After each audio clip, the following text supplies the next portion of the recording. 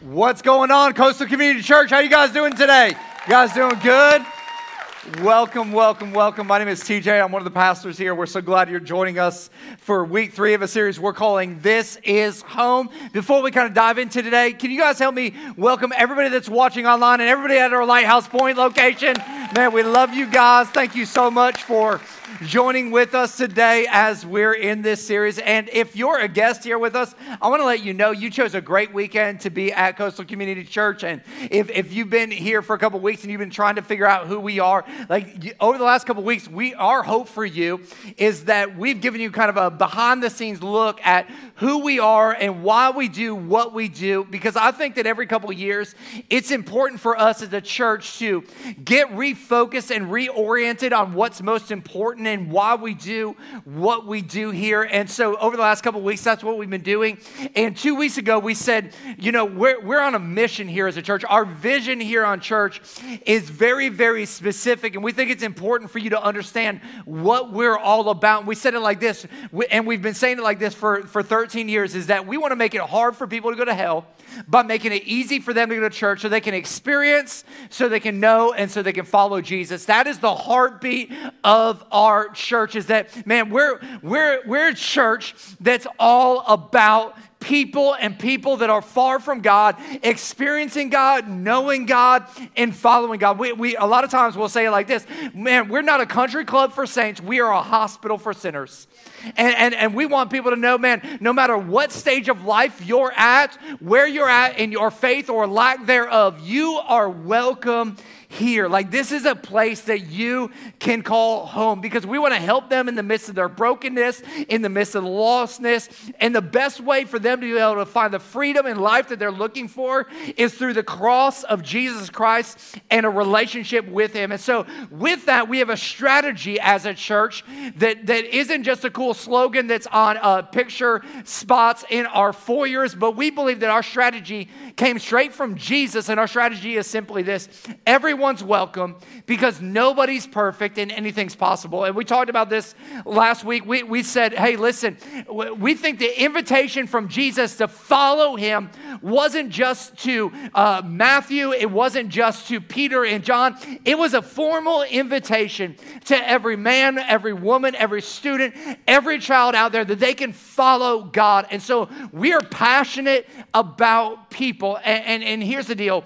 I've heard people say, and they said this to me, TJ, we think you're just about numbers. Like, all the church cares about is numbers and more people. It's why you're adding more services. And I will unashamedly tell you, I am all about numbers. I just am. I'm all about numbers, because every number has a name, and every name has a story, and every single story out there matters to God. So here's the number that I'm most concerned with. 98.3% of Broward County does not have a relationship with God. That's the number I'm concerned with. And until that number is 0, I'm going to be all about numbers every single week as a church. And we're going to continue to do more and add more and reach more, because every single person matters. And we want them to know they matter to God and they matter to us. And so we say, hey, listen, the invitation from Jesus, you're welcome here, because we know that when you come here, none of us are perfect. Can all the perfect people raise their hands? Okay, that's what I figured. There's not a single one. Because we know that, man, we're imperfect people. And here's the thing. We serve a perfect God who makes anything possible in our lives. And, man, we want people to experience the possibilities that God has in store for them. Which leads me kind of to the heart of our church. And it's what I want to talk to you today about. And this is something I sign every single email with. And it's my goal for your life, is that you would be loving God, loving people, and showing it. That you wouldn't just love God and love people, but it would be an actionable item in your life. And here's what I know about your heart. Your heart is critical to your life. In fact, the question that I'm constantly asking myself personally is this question: TJ, how is your heart? Like, what's going on inside of here? Because what's going on inside of here impacts everything that's happening out here. And if I don't have the awareness to recognize what's happening out here is having an impact in here, then I'm neglecting something significant in my life. And here's what I know is that in our day and age with so much going on, it's really easy to lose track of what's happening in here. Because I don't know about you, but does anybody else feel like their life can get a little out of control at times? Okay, a couple of us. The rest of, man, our church is doing way better than I realized. Maybe some of you guys don't realize the season that we're in. Let me talk to the moms for a second, because I know moms right now, their life is feeling a little bit out of control because school is about to start here in a couple weeks, and they got folders and they got supplies to get. They got to go school shopping. They're getting themselves prepared for school lines in the morning. Come on, moms. And school lines after church. All the dads are just sitting there like, I've never done any of that. You should be thanking your wife right now because it's hell on earth. Come on, moms. Am I right? Come on, let me. Yeah, all the moms are like, there's a dad over there that's like, yes, it's terrible. And here's what I know, with so much chaos and so much change and trying to get everything going on, while you have all that, you still have to prepare your home. You still have that job that you have to go to. You still have to care for that fourth child called your husband. I mean, there's all kinds of things that are chaotic in your life. And with all of that going on, it's really easy to be unintentional in this season and just kind of go with the flow. It's like, man, I'm just trying to get from here to there, and I don't really care how I get there. But here's what I know is if we're not intentional in our lives, we'll end up somewhere we never wanted to be. And I want us to think about this for a moment. I think that this is actually an opportunity for us in this season of our lives to look at what God actually says is most important in life, because there is so much that is going on that we think is important that's really not. And it's important for us to prioritize what is most critical. And I think that this is a gift for us as individuals. I think it's a gift for us as a church. And this isn't really just some cool slogan that we have on a wall. It's actually something that's extremely, extremely critical for our faith. And so if you want to turn to your Bibles today to Mark chapter 12, we're going to be picking up a story in there where Jesus has just made an entry into Jerusalem. And what is taking place is the religious leaders are after him at this point, and they're trying to trap him because they're very, very frustrated with him. So they get into a debate, and they're debating Jesus on some different subjects. And finally, this religious leader steps into the conversation, and he poses a really, really interesting question to Jesus.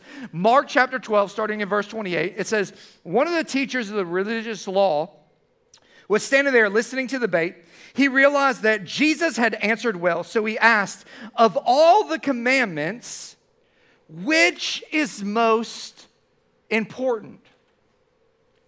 Like, of everything that's in this book, of everything that we know, like, what is most important? And the question that he asks Jesus is about our priorities, and it's about our focus.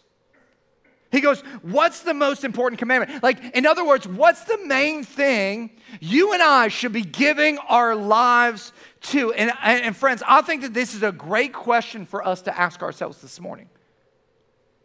And it's something I want you to be a little introspective on and ask yourself, what is most important in your life?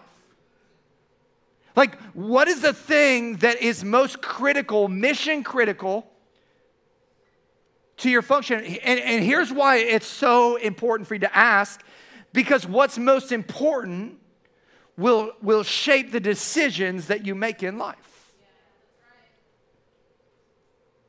And I know this to be true because I recently went to Publix on a water run. Has anybody ever gone to Publix on a water run? I don't know if you realize this or not, but there are about 47 different kinds of water that you can buy down the water aisle. And based on your focus will determine what kind of water you buy. And so if you're a budget-conscious shopper, then when you go to buy water, you're looking for the no-name, no brands, like cheap public spring water. Why? Because your focus is I'm on a budget and I need something cheap, and therefore I'm going to buy the cheapest thing out there. If your focus is different, maybe you're a health nut. You're like, I want things that are good for my body, and I don't just want plain water. I need like special water. You might go and get like smart water. You're like, I need to be more intelligent. I need vapor distilled and electrolytes for taste, purely pH balanced. Like, I need that in my life, and I want to be more intelligent, and I want to feel better when I drink my water because my focus is health. I'm going to buy some smart water.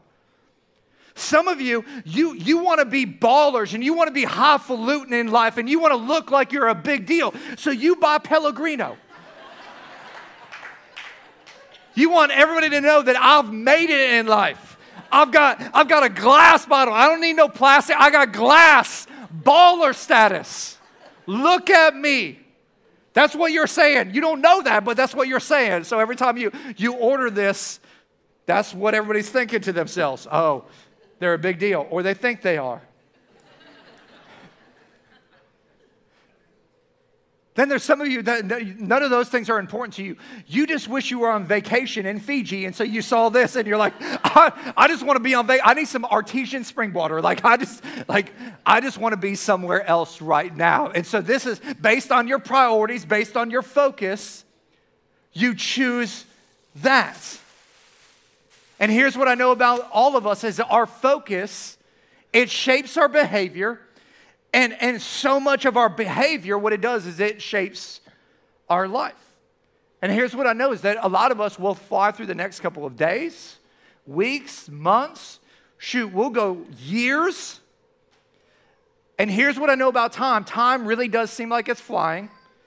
Especially the older you get, the faster it goes. Come on, some people. You know what I'm talking about. I hit my 40s and it feels like I'm almost in my 50s now. Some people that hit their 50s are thinking, I wish I was back in my 40s right now. But without focus, my question for you is what is shaping your life? Are you allowing culture to shape your life?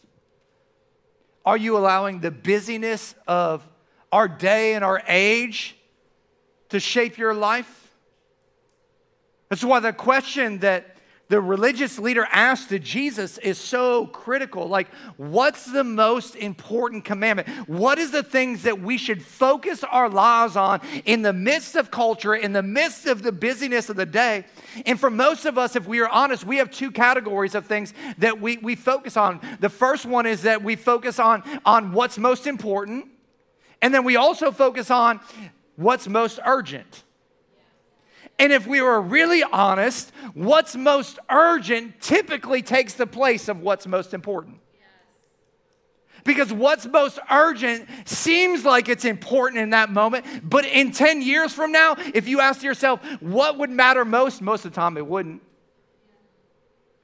But because it was urgent, it took all of our focus in that moment and took over our lives.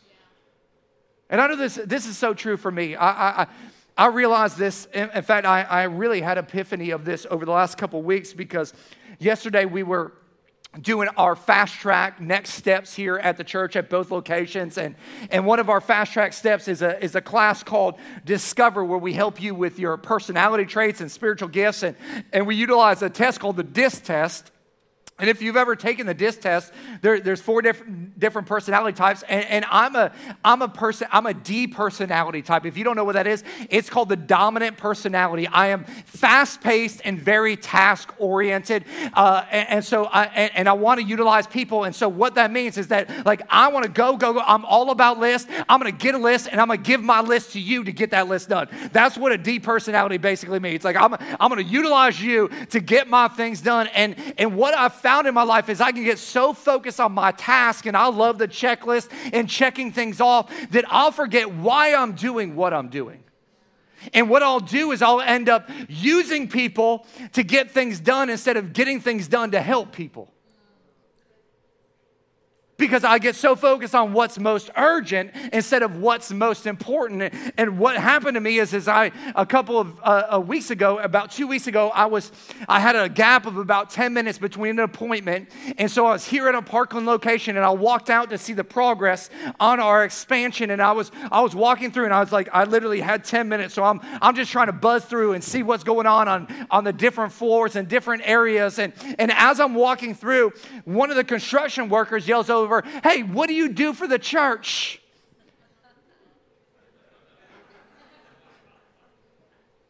And I'm like, "Oh, I'm the pastor here." He's like, "Great, can we talk?" And I'm like, "I've got an appointment here in a couple of minutes." He's like, "That's cool. Let me tell you my life story." Perfect. Can you do it in 3 minutes or less? And he can't. And he proceeds to start telling me a story. And at first, I'm looking at my watch. I'm like, come on, get to it, And then I had this realization that like I'm so focused on getting to my next task that I'm forgetting that there's a person in front of me. Yeah. And this guy starts to tell me about his struggles in life and what he's dealing with and how he's lost his faith. And all of a sudden, I get an opportunity to pray right there in the middle of the job site with him. And he goes, "Hey, when this church opens up, can I come to it?" And I said, "Hey, God, the church is open right now." Yeah. Like, you see this other building next to it? That's a church too. He's like, "Oh, I was wondering what that was." I was like, he was sharp. And then I invited him to church. And I walked away from that and I thought to myself, man, how often do I get so focused on the urgent that I miss the important? And it kind of reoriented me for the first time in a while. And I started realizing that, man, God was putting God moments with people in front of me all the time. I was so focused on my tasks that I was missing. And all of a sudden, I was sitting at breakfast the other morning with Shayla, and we're sitting there, and I look over this table next to me, and I was like, God, I want God opportunities. And I see this couple sitting there. Man, they just look tired, and they're doing something that's very rare. They were sitting there not talking to each other, but they were not on their phones. And I was like, that's rare. That's weird, because normally people just go to breakfast and look at their phones and eat, and they think that that's a romantic date, but that wasn't what they were doing. And I started paying attention, and I realized the guy had a hospital sticker on his shirt. And I started thinking to myself, you know what? I bet you that guy was at the hospital all last night. I bet you that's the reason they just look exhausted and worn out. And it was in that moment I just felt like God was like, hey, you need to do something for them. And so I was like, man, I'm going to pay for their meal. And so I paid for their meal. I didn't say a word to them, but I knew in that moment I saw what God was trying to show me, that it was about the priority of not just me getting taken care of, but what about taking care of other people? Into another situation where there was an elderly woman, and she was trying to get around, and I started opening up doors for her. I was making ways for her. I was like her personal assistant. And I just started realizing that, man, if I would just look at what's most important, I would see all of the moments that God was arranging for me. Not what's most urgent, but what's most important. And here's the good thing about Jesus. Jesus doesn't want to leave us guessing about what's most important, but instead he gives us the answer to what is most important in life. In verse 29, he says this, Jesus replied, the most important commandment is this: listen, O Israel, the Lord our God is the one and only Lord. And you must love the Lord your God with all of your heart, all of your soul, all of your mind, and all of your strength. In other words, what he says is, number one, you got to love God. And here's what's interesting. He quotes a passage from the Old Testament. It's actually found in Deuteronomy chapter 6. And this was a very, very familiar passage to any Jewish person. Not only would this have been a familiar passage, but this would have been a passage of Scripture that every Jewish person and definitely every religious leader would have memorized. Not only would they have memorized it, but they would have minimally prayed this at least 2 times a day. And in fact, they would have had some sort of remnant of something pinned to their clothing to remind them to love the Lord your God with all of your heart, soul, mind, and strength. And so when Jesus quotes this to them, he says, hey, here's the most important commandment. Love the Lord your God with all of your heart, with all of your soul, with all of your mind, and all of your strength. I'm sure all the Jewish religious leaders were like, no duh.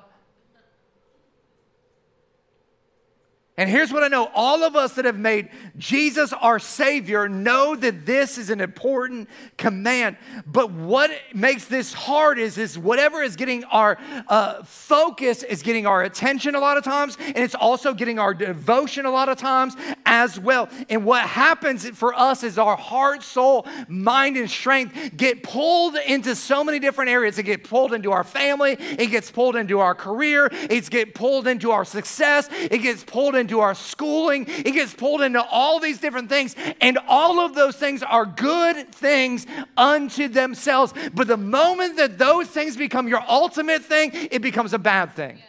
Any good thing that becomes your ultimate becomes a bad thing, because the Bible says that is what the Bible would call an idol in your life. What it means is that whatever it should be in first place, which God wants, you've taken it and replaced it with something that was good and tried to make it great, thinking that that great thing would fill the void that's in your life that was created only to be filled by God himself.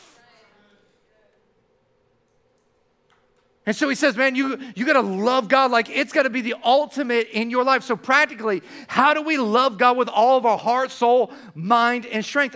We obey the commands that he's given us. When we trust Jesus for forgiveness and grace and mercy, we show our love for God. When we gather as a church community to worship and sing together the glory of God, we're showing God our love for him. When we open up the Bible and read what it says, and then we go, God, show me how to apply this in my life, and we do it. We're showing our love for God. When we pray together with our spouse and with our friends and our families, we're showing our love for God. When we resist the temptation of sin in life and walk in the light that God has given us, we're showing our love for God. When we give sacrificially to others and to the church, and when we do that, when we give our time and our gifts and our resources, man, we're showing our love for God. What we're doing in all these things is showing our love for God. I don't think for some of us, like, we need to reorient our lives. Like, are we actually showing our love for God?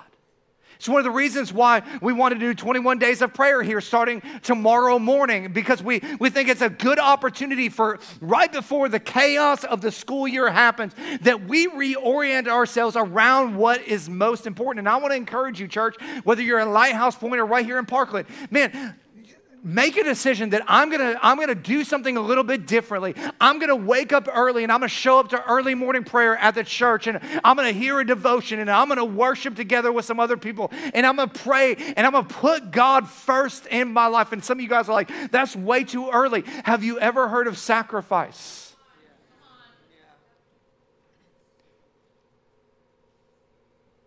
Maybe you have to take some kids to school or something. Find another time to make it a priority. Go, no. I'm going to love God. I'm going to make him first in my life, and watch what God will do, because what you're dealing with in life, we say it all the time, is way more spiritual than you realize.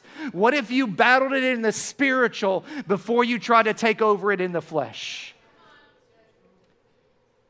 And then Jesus does something that's pretty radical right here in this passage, and we might miss it today, but he actually adds to the passage in Deuteronomy chapter 6 and verse 31. He says, the second half is equally important. Love your neighbor as yourself. Now, this is a quote from Leviticus 19:18. He says, no other commandment is greater than these. He says, so here's what I want you to do. I want you to love God with all of your heart, soul, mind, and strength. And here's the second most important thing, and it's equally as important. I need you to, number 2, I need you to love people. And this is radical because Jesus actually adds to the Shema. That's what this passage in Deuteronomy chapter 6 is. It's called the Shema. And he goes, hey, listen, I'm going to do something that's way outside the box. It's going to blow your mind. The audacity and the boldness that Jesus has right here to take the most sacred scripture in all of Jewish culture and put an addendum to it is radical. Like, he's like, man, Jesus says, man, it comes down to this. You got to love God with all of your heart, soul, mind, and strength. And then you have to love your neighbor as yourself.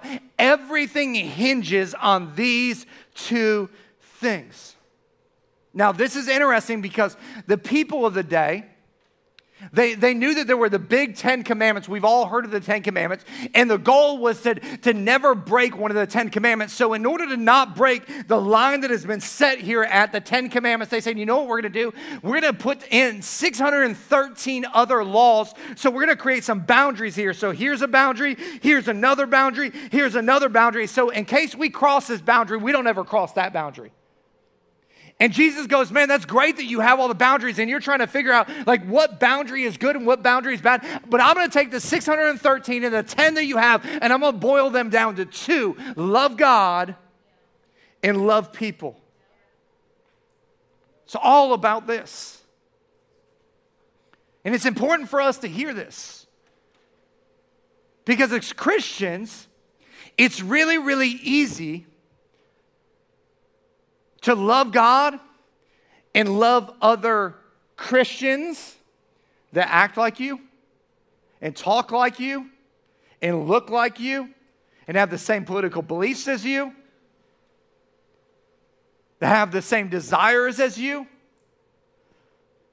And Jesus is trying to get us to realize it's not just about loving that person that's sitting next to you, but it's about loving God and it's about loving people. Because I don't know if you realize this or not, but our community in here, it exists for the purpose of the world out there. Like the community that we have right here is not just for here. And don't get me wrong, I love the community that we have in our church. I think it's incredible. It's life-changing. It will help transform your life, the people you surround yourself with. But if all we think is what we're doing is for us, we have missed the point of what Jesus came to do in our lives. This incredible community isn't just for us. It's for those that have not yet experienced it yet.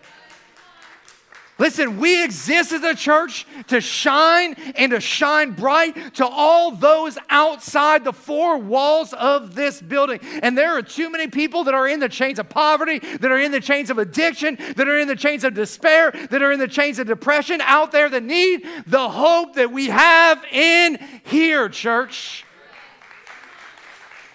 And what we have here is awesome, but if we don't take it out there, we have missed it. Because there's only one thing in this life that is not temporary. And that's people. That house, that car, that career, that 401k, all good things, but all temporary things. You know what's eternal? It's your neighbor. It's your son. It's your daughter. It's that cashier at Publix. It's that coworker that's a pain in the rear. It's that guy that cut you off on 95 that you wave to with a singular finger. It's every single person you will lock eyes with, because we believe that every person will either spend eternity in heaven with their Creator or eternity in hell and damnation. And church, I want you to build your life on things that matter. Like, you can build your life on things that are temporary. Like, it's okay, a lot of people do. But I want to make sure that I'm living for something that lasts and something that's actually eternal in life. I think that's why Jesus' last words were, go. It would have been really easy for Jesus to say, hey, you guys have got a really good community. Why don't you just all stay together for the rest of your lives? Why don't you just keep this all to yourselves? But he said, no. I need you to go out there and tell them that don't know about me so that they can love me. And so I can love them. I love what Rick Warren says. He says, life minus love equals 0. And the best use of life is love. And the best expression of love is time. And the best time to love is now. So how do we love people? I think when we support people, we're showing love. When we care for people, we're showing love. When we invest in people, we're showing love. When we give to people, we're showing love. I think one of the greatest ways we show love is when we serve other people. In a day and an age where no one serves anyone, where everybody's looking for their needs to be met, when we start meeting the needs of other people, it's a game changer. In fact, I'm kind of unashamed in it. Like there are people that need you to get out of your seat and start to invest in their life.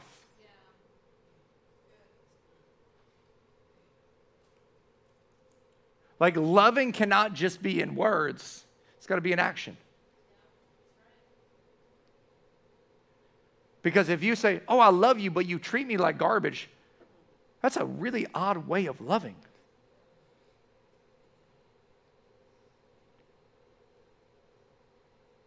And so I'm gonna challenge us, church, specifically here in Parkland. I'm going to challenge you in Lighthouse Point, though.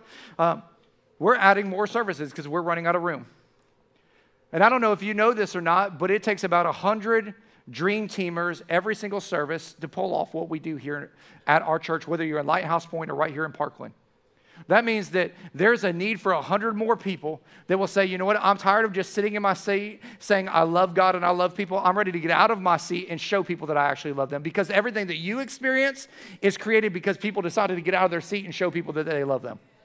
And it's time for some of us to not just have a faith that is receive faith, but it's going to be a faith where I give. And so here's what I'm going to challenge you to do. In the seat back pocket of every one of your seats is a card that says get connected. For some of you guys, you need to start exercising your love for people, not just saying it.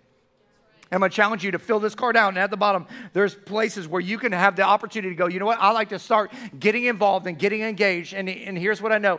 The more room we create for people, the more people will come. And we'll take that 98.3% and we'll dwindle it down. And we'll make a difference where we can because we decided we're not just going to love people and love God with our words. We're going to love them with our actions.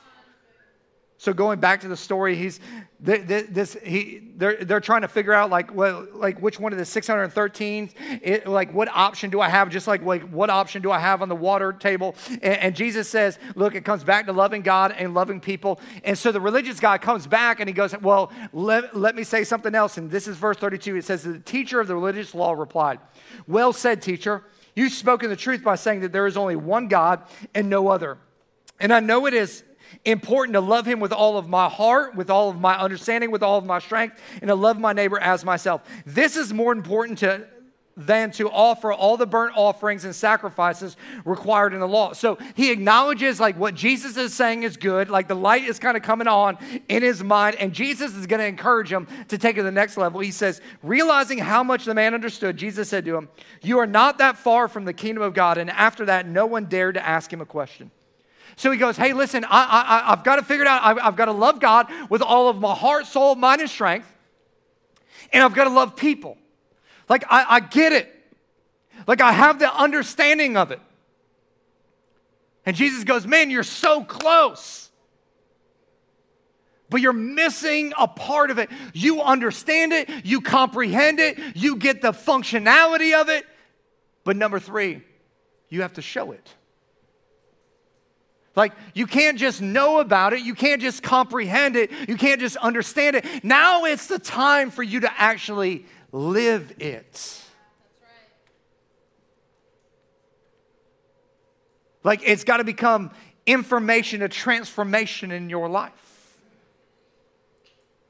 I experienced this about 15 years ago. It hit me really, really hard.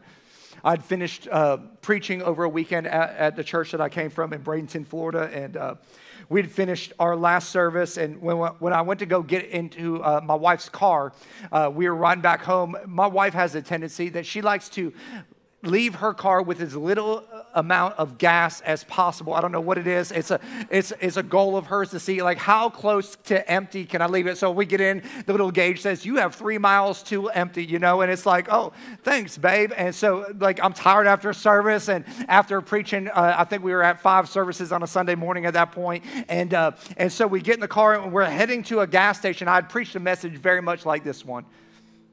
And we get to this gas station, and I go to put my credit card in the credit card reader, and the worst thing possible happens. It says, see the attendant inside, because the credit card readers hate. Don't you hate that right there? Like, if there's one thing that, like, should always work, it should be that, and it should always print a receipt, but that's another story. And so I'm like, oh man, I got to go inside. And as I'm walking towards the gas station to go inside, I see a guy asking some people for money, and I'm like, oh man. And I'm like, I don't want to give this guy any money. And so I'm like, make the avoidance and go the longer way to get in, just to avoid the conversation. Because if I don't talk to him, then I don't feel bad, right? You know, so just being honest here, I'm not saying I was right, okay? And so I go in there, and I'm handing the attendant my debit card to pay for my gas. And I feel like God said, hey, get some money for that homeless guy. And I was like, I don't want to give that homeless guy money. And God's like, you need to give him some money. And so finally I was reluctant. I was like, hey, I need $20 back. And I was like, can you give me 10, a 5, and 5 ones? I don't want to give him very much. And so I'm like, and I heard God say, no, you need to give it all to him. And I was like, no, God, that's a lot of beer for that guy to buy. I don't want to give. These are the things that go through my mind. I'm just being honest. He's like, no, you need to give it all. It's like, I don't want to give it all. So I pay for it, and I walk back out, and as I'm walking out, the guy walks up to me, and he's like, hey, man, do you have any money? Can you spare some change? And reluctantly, I pull out the $20 and I put it in his hand, and not very happy about it. I'm like, hey, Jesus loves you. Hope you have a great day. And I start walking off. He goes, well, that's really good, because I was just at your church service. And I was wondering if what you said and what you did actually aligned.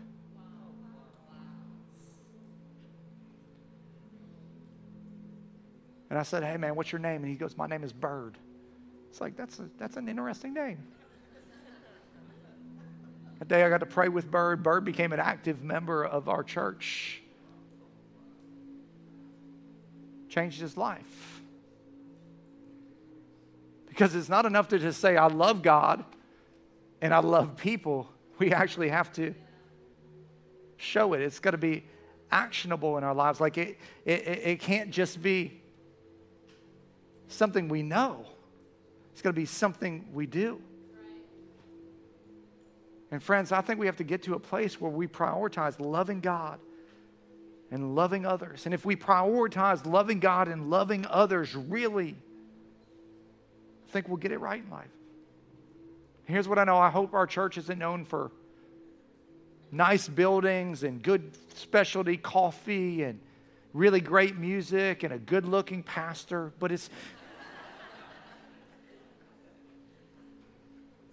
simply known as a church full of imperfect people that love God and love others and truly show it. Listen, I think we can get a lot of things wrong, but if we get this right, we can not only change our world, but we can change the world. And I think that this is just a moment for us as a church to reorient ourselves, to refocus our priorities and make sure that we're living for what matters most. Are we loving God? Are we loving people? And are we truly showing it? And here's what I know. Maybe for some of you, you've never taken the first step, which is loving God. And you came here today to church thinking to yourself, well, I don't really know if there's much of a relationship with God. I'm not talking about rules or religion, but I'm talking about a God that loves you so much that in the middle of the mess that you're in, because here's what I know, without God, you're in a mess. Like you've got yourself in some situations, you try to get yourself out, and all you've done is dug a deeper and bigger hole. And there's a God that wanted to make a way where it seems like there's no way in your life. And he did it 2,000 years ago by loving you so much that he sent his one and only son so that you could experience life and have it more abundantly. And maybe today, for the first time or the first time in a long time, you need to experience a loving God who knows you, who cares about you, and has brought you here right now for this moment so that you could have an encounter with him. And that encounter changes everything for everybody. And it begins with a simple yet significant prayer of surrender. Of you saying, God, I acknowledge the incredible gift that you gave through your son, Jesus. And I surrender in this moment my will and my way. I've tried it my way and it didn't work. God, I'm going to give it up to your way. And I'm going to put my trust and my faith in you. And with every head bowed and every eye closed. Maybe that's you in Lighthouse Point. Maybe that's you right here in Parkland. If you just slip your hand up at the count of 3, I'd love to pray a prayer with you. 1, 2, 3. Go ahead and slip. Yes, 1, 2. Anybody else? 3. Yes, I see you right there. Anybody else? Yes, ma'am. 4. I see you back there. Anybody else? Don't miss your moment here.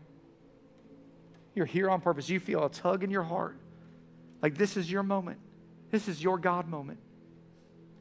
If you'll pray this prayer in your heart as I pray it out loud, say, God, thank you for loving me so much that you gave your one and only son to ransom his life on the cross of Calvary so that I could have forgiveness of my sins. God, change and transform my past. Come into my heart and secure my future. I surrender my will. I surrender my way. Fill me with your love and your joy and your peace and your patience and your kindness and your goodness and your mercy. Help me to follow you all the days of my life. It's in Jesus' name that I pray. And everybody said, amen. Amen.